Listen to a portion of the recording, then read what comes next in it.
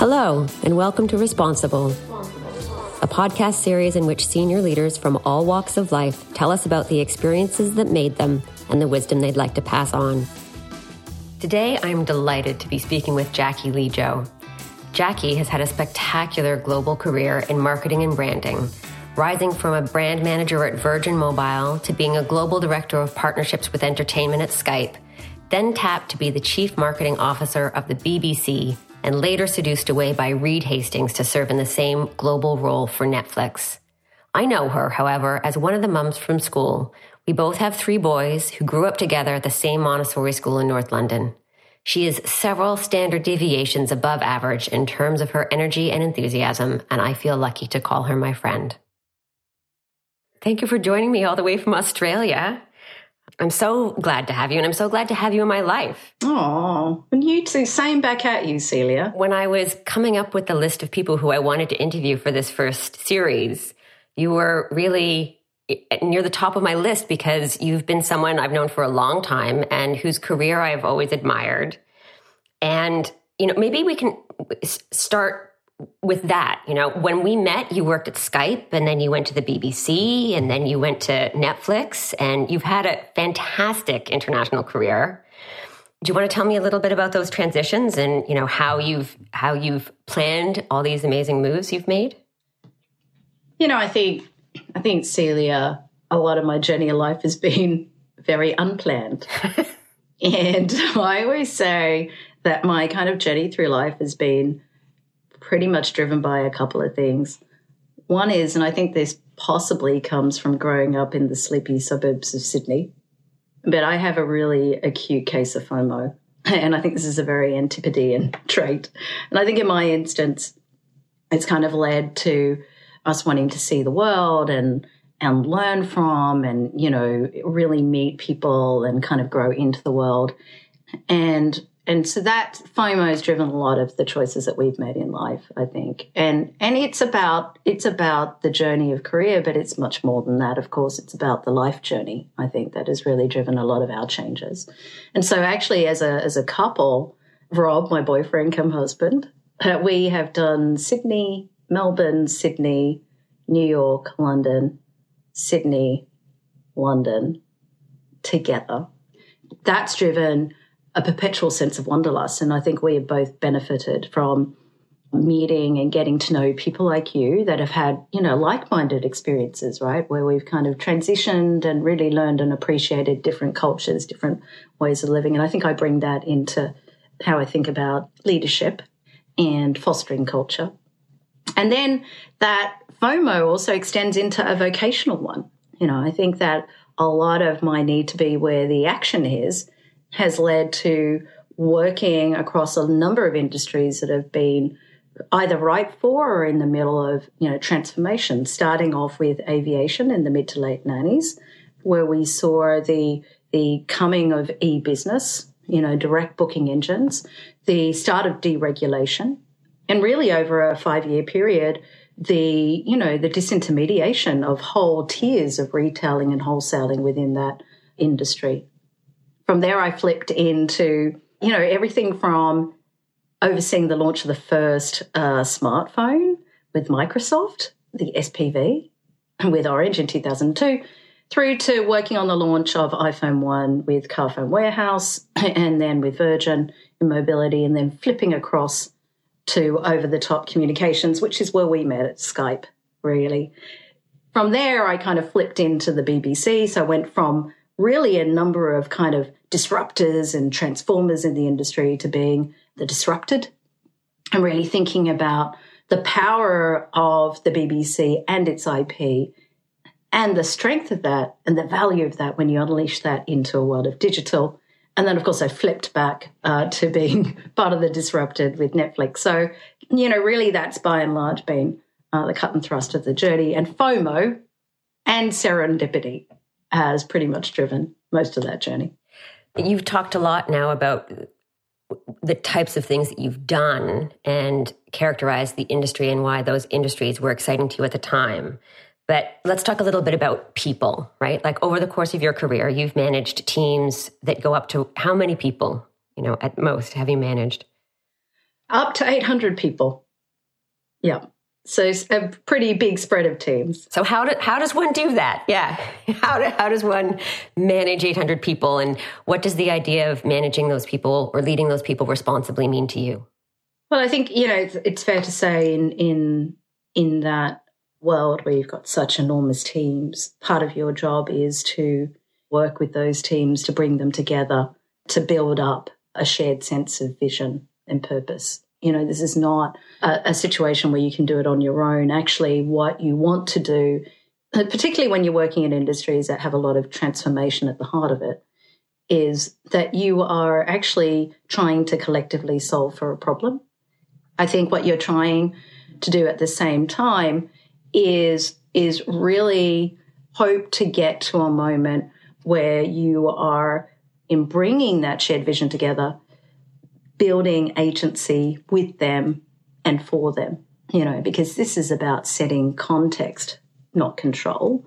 This is about being able to relinquish control, but to be able to kind of work with those teams in order to kind of navigate the responsibilities that go with that, and being able to have them understand what's going on in market and set agenda based on that shared vision that you're putting together in a shared set of values.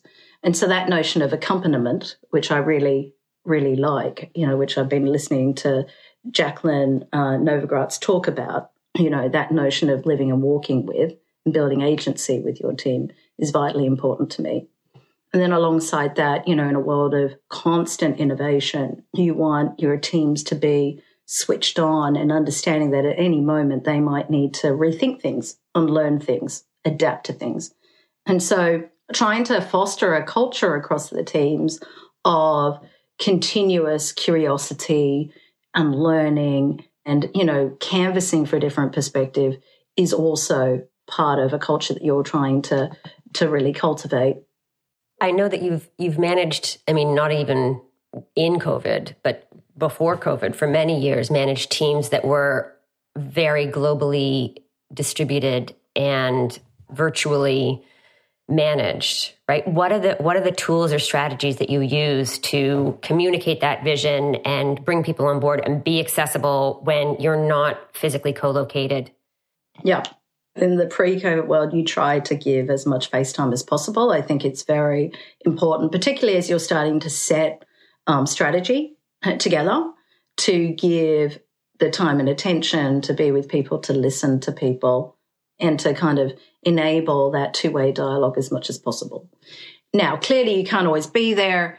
And so, we employed a lot of tools in terms of listening tools, things like Culture Vibe or Culture Amp, we would always apply because we wanted to hear on an ongoing basis what was going on, what feedback we were getting, to make sure that we were able to address that feedback at the manager level. And those sorts of tools really resonate with our younger team members who want to be able to put perspective out, who need to feel like they're being heard and who need to understand that we can address those problems in real time. Can you just describe a little bit how those tools work? Like, what is Culture Vibe and Culture Amp for people that don't know?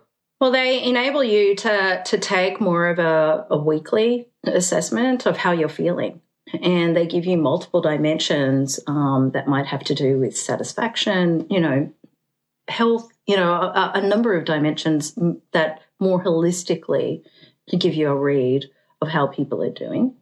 I think in this day and age where, particularly as in light of what we've just gone through, understanding a much more holistic view on people and how they're going is more acutely important than ever before. Then there are options in order to be able to provide more direct and qualitative feedback.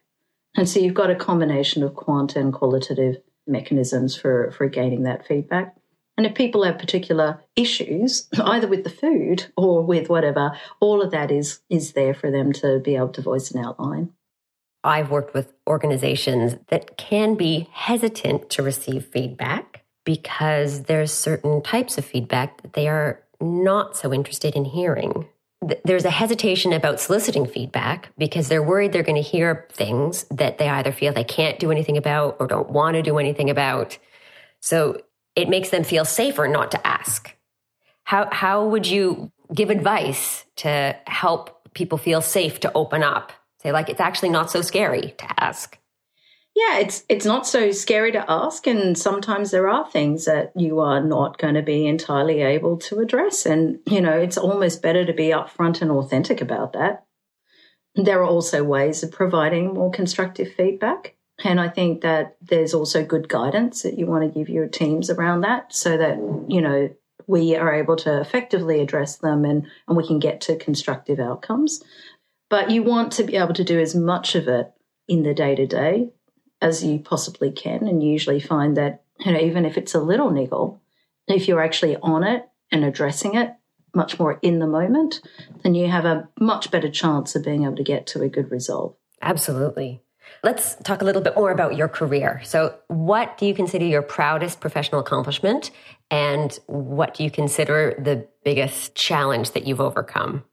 The one I'm most proud of is my time at the BBC, in particular at looking at, brands that were really great and amazing brands, but lived much more in that linear world. So one good example of that is the work that we did on BBC Earth, which is a wonderful portfolio brand for our factual content. And it is a true strength of the BBC's.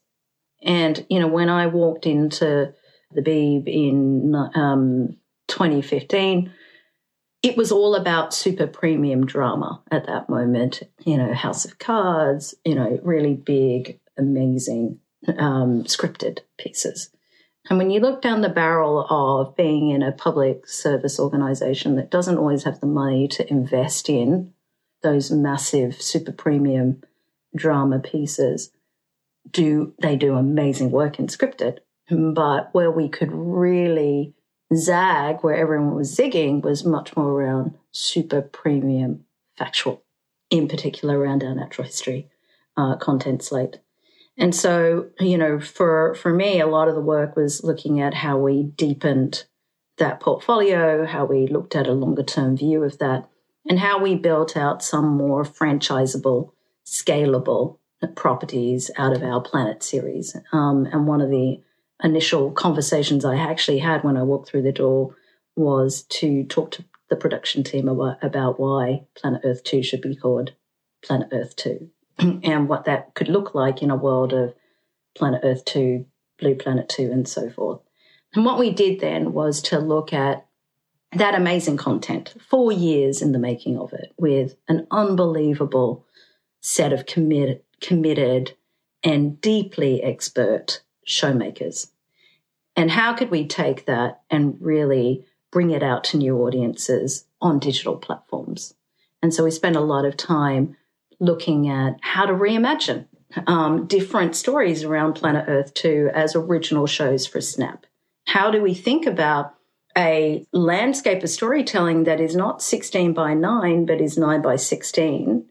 And how could you develop more intimate storytelling of little creatures like riflebirds, as opposed to always the big kind of blue whale extravaganzas?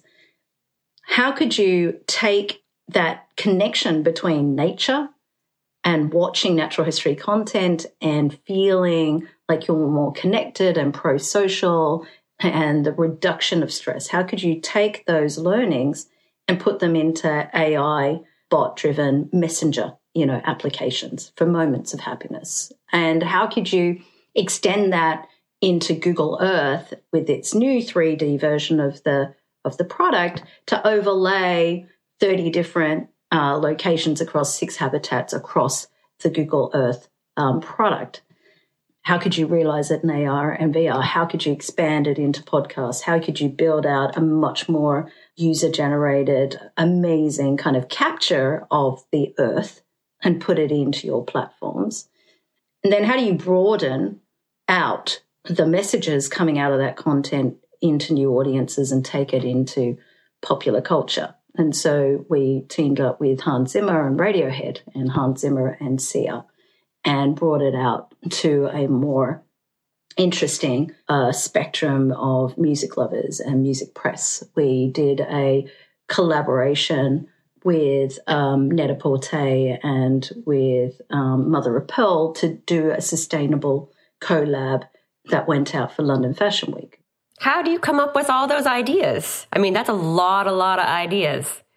Well, firstly, I've done partnerships at Skype, so you naturally think about that. You know, in the case of Skype, you think about the dimensions of group video calling and live broadcasting and what that can bring to bringing people access for the first time to press tours.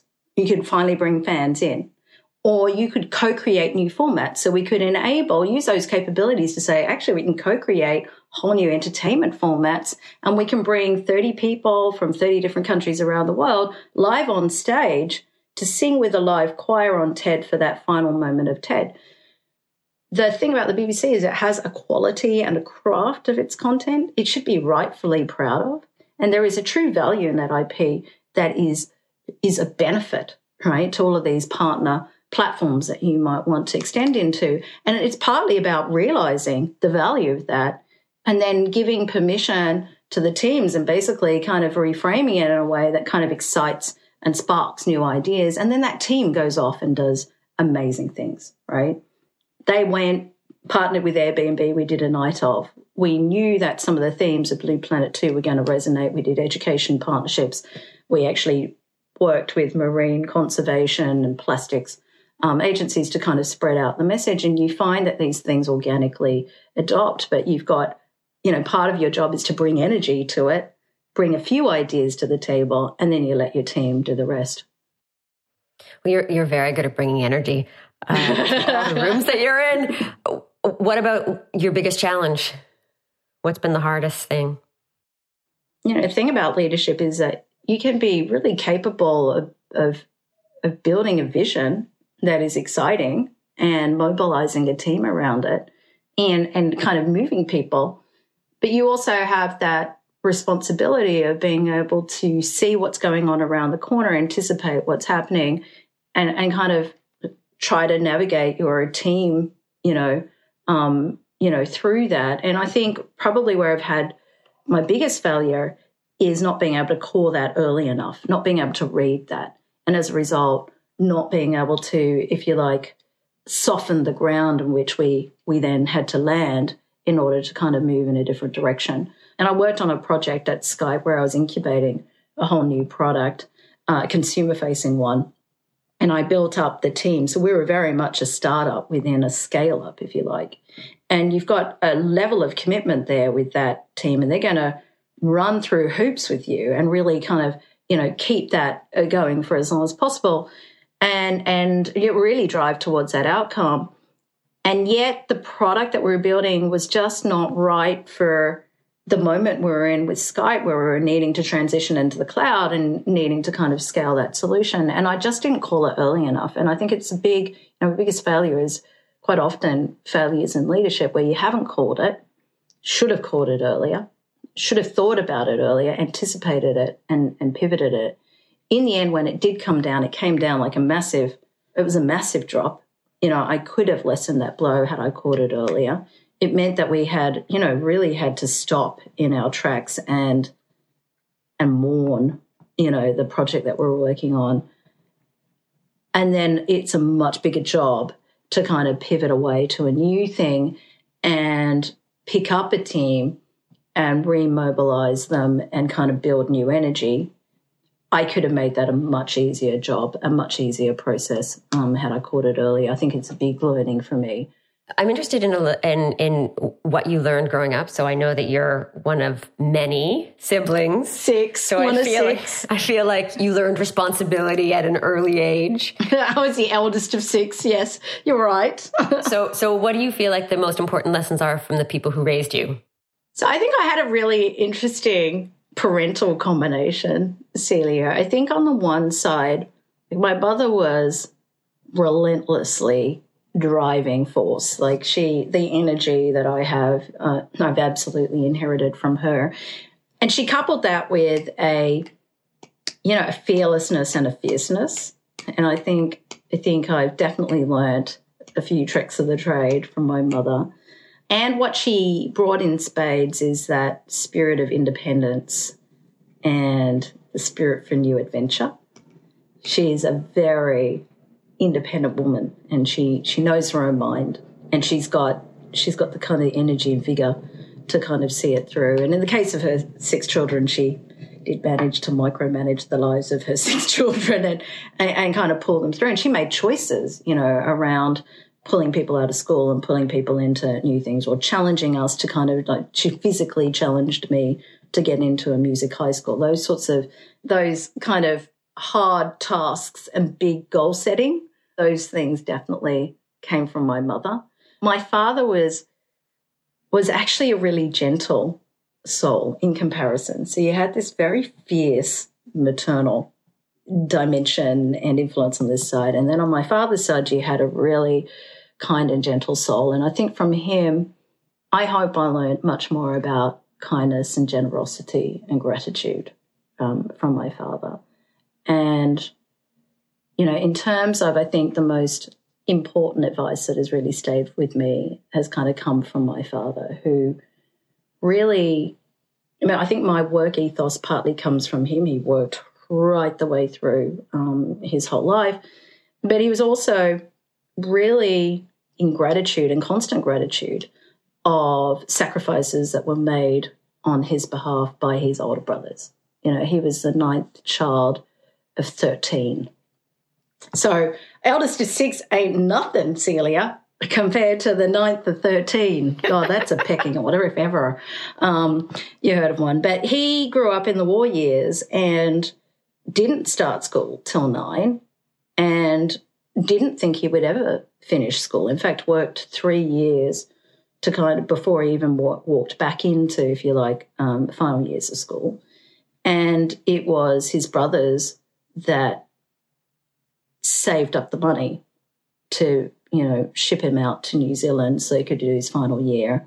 And then from there, he went to university on scholarship and worked the whole way through, but was always grateful, would always in car journeys tell me about how grateful he was to his brothers, always tried to look out for them and their families because he knew how much he owed to them. And I think those sorts of things, those sorts of lessons I've learned indelibly, I think, from my father, and I hope I take that into my family. Well, and we're both, we know each other's families. We know each other from the drop-off line at a Montessori nursery. We do. But I think that that's actually really important because in all of the now thousands of MBA students I've taught, especially the women, really want to understand, need more models of how is it that, you and I both have 3 boys, we both have international careers, we both have very supportive spouses, but how do we, I don't know that I always do it very well at all. I think all of us doubt that sometimes about ourselves, but for you, what are the ways of managing those multiple stakeholders, right, in the fairest way so that we deliver everything that we can to our career and still manage to have family lives that are stable and happy? And, it's a hard thing to do. It's a really hard thing to do. I remember looking back on the eve of turning 40 and thinking, I am still not quite sure how I made it through that last decade, right? And I think part of it is having the confidence. Like, I took a year off for each of my young men, but then I changed jobs after each maternity leave. And that's probably one of those pivot points where you kind of go, do I just make it easy for myself and kind of go back into the same situation because I know it? I think part of it for me was, weirdly, in 12 months, the 12 months that I took in maternity leave, I had this manic energy to do new things. And I think I also really understood the value of my time in that, respect, right? That if I was going to go back into work, I wanted suitable challenge because I was giving up time that I would have had with the boys, and I needed to kind of balance that out a little bit more. So, in fact, if anything, it kind of unleashed my energy for new challenges when I came out of my maternity leave. So, in fact, I did 3 jobs after each of my maternity leaves. And part of it was, again, it was kind of why the hell not? Let's just go do it. And I think part of our ethos, Robert and I, has been that let's just give it a go mentality that has kind of weirdly seen us through. But I think what you do when you've got 3 children, as you know, is you've got to be much more able to switch off work in your life and switch on to whatever you need to do with your family. I think that what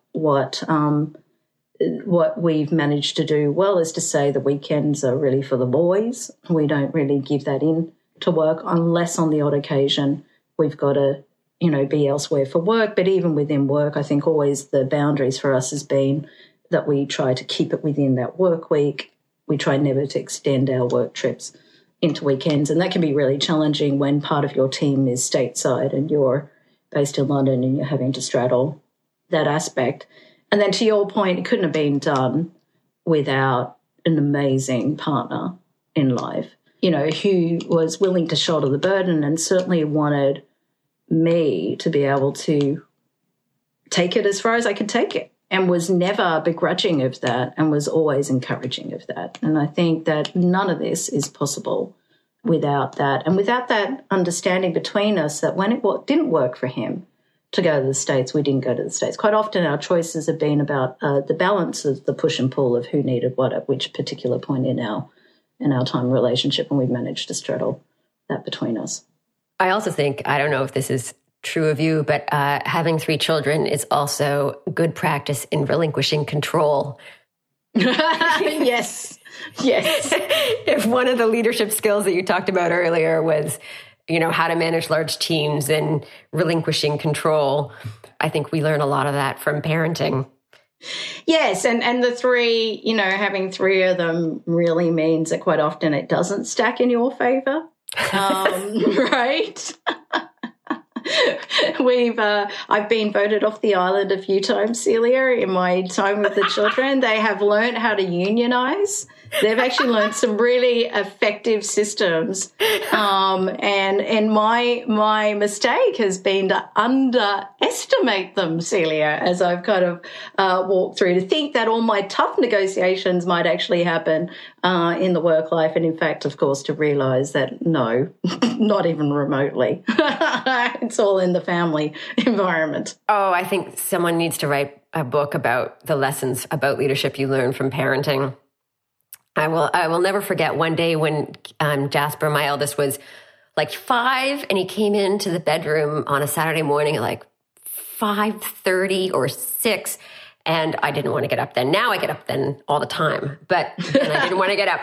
And he said, I want to ask if I can turn on the TV, but before you say no, I want you to think of this as not giving me time, but me giving you time. And I just remember thinking like, oh my God, your negotiation skills are, I bow down to you. Go turn on the television. So I think we all learn a lot from having kids. And I don't think that's those are leadership lessons that have been valued enough. Right? Because there haven't, because the leaders that we look to as models often don't talk about that, or weren't very active parents, or the literature shows that male leaders are much, much, much like by 4 times more likely to have a stay-at-home spouse than female leaders. Yeah, and that's certainly probably, or it's definitely my real life experience of most of the execs that I have worked alongside. But, I think, to your point, you learn other invaluable lessons along the way. And I love a touch of chaos, and they certainly bring it. I also love the fact that they're thinking like a tribe a little bit. You hope that they're going to, bring some of those more collectivist elements together and hold to some of that as they kind of grow up. We certainly did. I certainly did with my 5 siblings. So this next part is meant to be answered sort of quickly and a way to get to know you as a person in a few sharp questions. So the first question is, what is your favorite work of fiction and why? So recently, I'd say Song of Achilles and Circe by Madeline Miller. But I think the ones that always stay with you are the ones that you've kind of grown up with. And so they'd be things like Tolkien, Lord of the Rings, which consumed one of my holidays, Pride and Prejudice, can't help myself, To Kill a Mockingbird, those sorts of things. But, I love biography as well as fiction. So tell me about this most recent one, this most recent book. I don't know it. Oh, Song of Achilles and Circe? Mm-mm. Oh, it's a retelling. Circe is a retelling of her tale. So it's Greek mythology, but done from Circe's perspective. So it's a really refreshing retelling of the story, the age-old story, and it's a brilliant read. You should definitely pick it up. I have an active book club, so I will recommend it. What is your favorite secret skill? I don't know if I have I kind of call it a superpower, which is I have the ability to sleep whenever and wherever if I can. And I also have the ability not to sleep if I have to. And I think that has made me a relatively successful international jet-setting person because I rarely ever get jet lag. That is a good talent, right? That is a great superpower. Yes, I know. I've often thought that one of the only advantages, because you and I are both, height challenged, yes. One of the best benefits of being challenged in terms of height is that I can fit in any airplane seat, no matter where it is. I say the same thing. I'm like, I can sleep in economy. That's easy. Yeah. Right? I can sleep in economy in the middle seat. Yes. Do you have a personal motto? I don't. But as, I said earlier, FOMO has really been what set the agenda for me. What is your favorite word? Well, the other thing that set the agenda for me is serendipity. I've been very lucky, I think, in a lot of things that have happened in my life and grateful for them. And I think, at the same time, because I've been open to things and willing to kind of think about them as they've come my way, I've been able to, really take advantage and kind of move with the flow. And I think that's also worked to my advantage. So the last question in this section is, if you had to do something entirely else with your life, what would that be? But you're in a transitional period right now, so maybe it's the opportunity to actually do those things. I'd always wanted to be a foreign correspondent. I'm not sure I could make that pivot. That feels like a pretty extreme pivot now, Celia. But in this next decade, because I'm on the verge of the next one, I have been thinking a lot more about impact on, my children, my children's children, and where do I kind of think about what I can do alongside that. So some of the things that I'm working on relate more to sustainable mobility or to sustainable, affordable food. And then some of the other stuff that I'm working on right now are really about building Gen Z and millennial products and money and understanding that in this new world of digitally disrupted money, there are opportunities, but there are also risks that we won't bring everyone along with us. And so I'm consciously thinking about that in some of the product work that I'm doing right now. And so I hope that I'll be able to spread and participate in having impact in a myriad of ways. I'm sure you will. It's a lot of fun too. Well, you're really good at that. I think that you're really good at making sure that when you do things professionally that they're fun. I think that's part of your way of being in the world. Yeah. And I hope we all collectively have more fun for it, if you get what I mean. It's partly about sparking creativity, having fun along the way, and maybe mentally trying to stimulate ourselves collectively around purpose. It's a combination of things you try to strive for, really, if you can do it. These last few questions really look to the future. So we've talked a lot about technology, right? So what are the opportunities you see and what worries do you have about the way the future will be technology led? I think a lot of the challenges around technology just really relate to, you can barely keep up with it, let alone take the time to really reflect on some of the manifestations or the implications of what we're creating. I think that worries me more than anything else.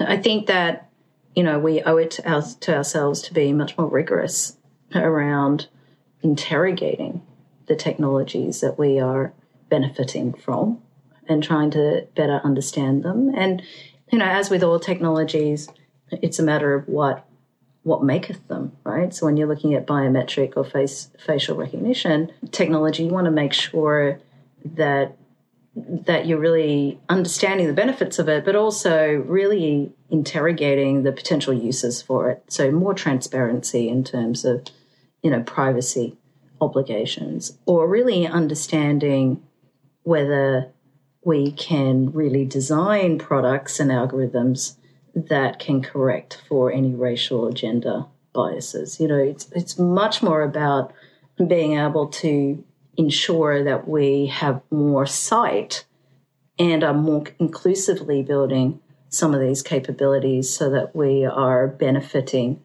all as opposed to inadvertently benefiting some. It's the same when you look at AI, and needing to make sure that you're, again, interrogating whether you're building and correcting for any potential biases or flaws. And it's the same with social media platforms and really trying to get the right balance, of course, between content moderation and, freedom for public discourse. Those sorts of challenges are things that we need to look at. And I think that we need to all go into it a lot more consciously because, of course, the implications for the world are far-reaching. And, of course, there are responsibilities back in terms of displacement of workforce and obligations in terms of thinking much more thoughtfully about reskilling, reapplication. How do we ensure that we are moving people into new territories, new areas where they can be gainfully, purposefully, and productively employed. What has been the hardest thing for you about leading through COVID-19? I think what was difficult, particularly in a world where you had teams everywhere, was that there was different levels of intensity, different levels of stress going on in different parts of the world continuously, but at different paces, at different stages, and really being able to help teams navigate their way through a set of macro dimensions that, went well beyond the business. When people have to absolutely think about everything from personal safety, worrying about the broader implications even than the potential for getting COVID, that we were able to balance up that. I think it made me rethink kind of a lot of the ethos of tech companies, which is to move fast and relentlessly forward. This was a moment where we actually needed to pause and really take much more time and care to understand where people were, to take those opportunities to be much more generous and listening and really being more responsive than we've ever been before. We've not had a situation there's been so much anxiety and tension and mental health wrought upon your collective teams at any point in time. And it's made me rethink a lot about how we operate in a post-COVID world more than anything else. These are where the lessons of your dad will come in handy. Yes, exactly. And I think it's for everyone, of course, it's forced you to reflect and really rethink things. And that's a good thing. I also think that, there's great value in how that more collectivist approach that Australia took around, really thinking of others and working to the benefit of the broader collective actually played out. I think keeping a sense of community and shared energy is really hard. I think that a lot of certainly the first part of COVID that I was running at Netflix, and, we were able to come together because we had a shared sense of doing things that we knew were going to be helpful to people, that we were actually useful, and that being useful, we had a we had a reason for being. And I think to a degree, those senses of shared purpose actually helped keep us going and energized. And I think that helped keep the community going. But it's difficult to do that when you're running it out of Australia at 2:00 in the morning and you've got many, many people around the world and you're in a little bit of a kind of a COVID-free bubble over here, and yet so much stress is going on around the world. The ability to connect felt much more distanced, and digital has that way of abstracting things, and so you have to put, a lot more time and energy, of course, into trying to maintain authentic connection. I have been managing a much smaller team, but globally dispersed PhD students. And I have to say, as someone who was in a country that was managing the pandemic less well, my student who has decided to weather it out in Taiwan, there were several days that I was internally just so deeply jealous. Yes, that's right. That's right. And it became hard to I want to help you with your doctorate, but right now I just need to seethe silently that you can go outside. I know. We did think about that as a recruitment strategy. It's every time we should have it somewhere on the beach and have lots of people behind us, and that would work. We'd attract talent back down to Australia. Oh my God. Yeah, it's a good recruiting strategy for Australia. It's a good recruitment strategy. Yeah, it's been such an interesting time out of Australia where we really only had, certainly in Sydney, we really only had the kids on Zoom schooling for 3.5 weeks, pretty much total. So it's been a very surreal experience here as compared to everyone else. My last question is, what gives you the most hope for the future? Well, right now I'm spending a lot of time looking at Gen Z and millennial audiences for what I'm looking at in this financial services product. And I'm really heartened about what I'm seeing. What you've got is a generation, a couple of generations, maybe multiple, we're almost on to Gen Alpha now, aren't we, who are thinking for themselves, who understand a lot more than I certainly did growing up, the complexities of the world in which they are going to be taking on. So I see a lot more thinking about that, taking perspective and actually doing something about it, and doing something about it in a more collaborative and maybe even sometimes a more collectivist way. And I think that ability to take responsibility for things that maybe generations before have not taken enough accountability or thought around is actually a hopeful thing. Yeah, well, they're going to have to. Well, sadly, it is the way of things. And when I'm looking at it right now, I'm looking at it with financial services, all of those normative visions of success. I mean, honestly, totally different now, right? And being able to get a grip on that and understand that systems are becoming much more disintermediated and more expanded, and they're tricky and complex things that the generations after us are going to have to think through and work through together. Thank you so much for taking the time at night to speak to me. Any excuse I get. Of course, I always love speaking to you. Thank you so much for your time, and I look forward to seeing you soon. It's a pleasure, Celia. Responsible is a podcast from the Center for Responsible Leadership at Imperial College Business School and is sponsored by Citi. Created with audio and editing support from Jack Monahan and Robert Moutry, who are Prompt Productions.